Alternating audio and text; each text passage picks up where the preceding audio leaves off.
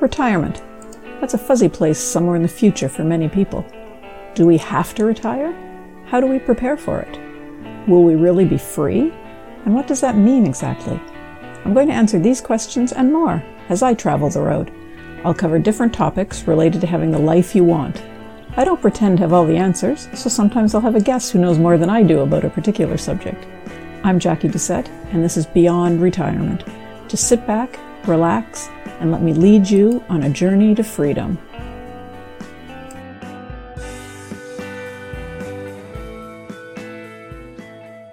Hi, welcome to episode 29 in season 1 of Beyond Retirement.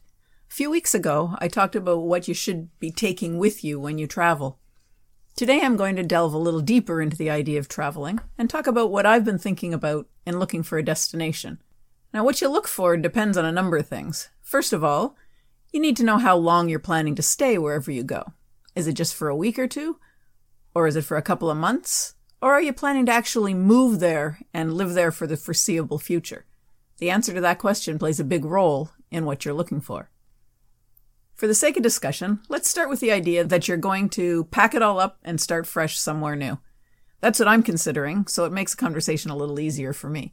The first thing you need to decide is whether you're going to rent or buy. You probably don't know yet whether you're really going to like living away from your native country full time. If you're fairly confident that you aren't going to change your mind and want to come back to your home country in a few months, then it's probably safe to consider a long-term rental or even the purchase of a house. But you might want to consider Airbnb or a monthly or weekly rental for the first little while. Or maybe doing that would make it too easy to throw in the towel and go back home if things aren't great right out of the gate. That's something to think about too, I guess. There are a lot of places around the world where it's very inexpensive to purchase a house compared to North American prices. And it could well be a marvelous house with all the extras you could ever imagine and on the ocean or in the mountains with a great view. The sky's the limit here, really. But you need to decide whether you want to own property in a foreign country, potentially having to sell it again at some point, because maybe you could just find an equally attractive property that you can rent for the amount of time you want to spend wherever you land. That's a decision you'll have to make on your own. Personally, I don't intend to purchase property. I'll rent and let someone else look after the maintenance headaches, so I'm free to pack it up when I choose to. For me, the first consideration in a location is weather. I really want to live somewhere that's warm all the time. I absolutely love how pretty my part of Canada looks in the winter under a fresh blanket of snow on a clear sunny day, but I won't be disappointed if I don't have to experience the temperatures that often go with that pretty blanket of snow and clear sunny days. I'll be quite happy to see photos of it from friends and relatives back home while I'm enjoying the sunshine and the heat of eternal summer. And maybe once in a while I'll go back and visit to get a reminder of what winter is like. But not likely. I'm also not a big fan of rain and massive humidity either, so I'm starting to limit my potential locations. I found one place that I really enjoyed, and I'm planning to spend a couple of years traveling around to figure out where else might fit my personal criteria. And traveling research is something that I highly recommend for you if you're looking to make a permanent change. If you're going to be a snowbird and return to your current home for the more pleasant summer months, then there's not as much research needed to find a location. You'll only be there for a few months at most, and the regular snowbird locations are fairly reliable. Florida, South Carolina, Texas, maybe the odd European destination for some people. But if you're looking for a permanent location, you need to do some research. Spend at least a few weeks in the location you're considering in a variety of seasons. You need to experience your potential new home in the best and worst conditions. So ask the people who live there what season they hate and what season they love, and check the place out for yourself in both of those seasons. If you're a victim of seasonal affective disorder, you might not do well in a place that has months of rain through the daytime. Just a suggestion. So let's start with the basics. I figure the first thing to consider is the requirements for visas and residency in another country.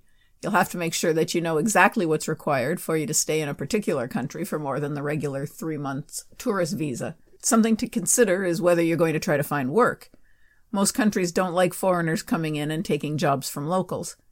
But if you're bringing money into the country, that's another story. Almost all countries have a minimum monthly income threshold that you have to prove you can surpass before you'll get a residence visa that'll allow you to stay longer than the tourist normally does. And generally, it's implied that you're entering and living the country as a retiree or a pensioner, and you won't be working. Many people aren't interested in learning or using a language other than their native tongue in everyday life. If this is true for you, you'll significantly narrow down the options for your new home. If you're game to learn another language, or to get along with a lot of charades and pantomime to get your meaning across, then the world's still wide open. And of course, English is becoming much more widely spoken thanks to the huge increase in nomads worldwide. But I've read many stories from expats who couldn't adjust to what many would consider an ideal location because of the language barrier. Most people will say they want the usual comforts of home: hot and cold running water that's clean, reasonable services to go with it, such as electricity, sewer, sanitation. But it's worth mentioning because depending on where you go, the quality or the level of these services will differ greatly. If you're more adventurous, maybe you won't be so concerned about indoor plumbing and such things. However, if you're planning to operate any digital businesses from your new location, you'll want to ensure that the infrastructure is sound. Internet service, electricity in general, are vital to some people. Personally, that's a big thing. I can't imagine being without internet service for more than a day or two. On vacation, perhaps it's not a big deal, but for day-to-day life and activities, it's become a necessity. The next thing to think about is healthcare. As long as you're healthy, it's not a concern. But nobody is 100% healthy 100% of the time. So it's important to take into account what's available in case you need it. Do you or any family member who might be going with you need regular medical follow-up? Or do you take medication that you'll be on for long term? I know I'm going to be looking closely at the healthcare services that are available. I'm going to want services comparable to what I can get in Canada. Many countries actually have service levels that are as high as or higher than what's currently available in North America, and most of them cost substantially less than services at home. Once you sort out healthcare issues, the cost of living is another important consideration. You don't want to go somewhere and get settled only to discover that you can't afford to live there. Cost of living varies greatly around the world. If you'll remember, one of my guests actually commented that they base their traveling on the cost of living. If they spend a few months in a place with a higher cost of living, they follow it up with a few months back in a place where the costs are lower to build their bank account back up. If you're planning a traveling lifestyle, this is definitely a great way to do it. However, if you're planning to stay put somewhere and call it home, you'd better examine the economy a bit before making a choice. Another item to consider is the lifestyle you're hoping to have. Do you like to go out in the evenings to nightclubs and to see various forms of entertainment? Do you enjoy shopping and being social? Maybe you're not going to select a location that's rural. Conversely, if you're looking to get back to nature and enjoy just relaxing with the sound of the wind in the trees or the crash of the ocean, you're not going to set up home in the heart of a bustling city, are you? At least I'd hope not. You'd be setting up for disaster. Any country you're looking at is going to have both urban and rural opportunities, of course. But what those opportunities are will vary greatly between countries, and how you weigh them in importance will help you decide which region you select. Maybe you want the best of both. Then you'll look for something different again. Do you want to be in a community that caters to expats or one that's full of local residents? There are pros and cons to both those situations. Living in an expat community means you'll be able to find others who not only speak your language, but are familiar with all the things you're used to. They might even be able to help you find them or loan you something that you're missing. However, an expat community tends to get a bit segregated from the native population for the same reasons. Depending on where you are, maybe that's important. Some expats will tell you that they feel safer in their own community where they know the people and are comfortable with everything. It's like they never left home. You have to decide if that's what you want. Are you looking for something new or just a different place that's the same as your old place? So there are a lot of things to think about when you're considering moving to another country for good. What if you're thinking of traveling around rather than settling somewhere?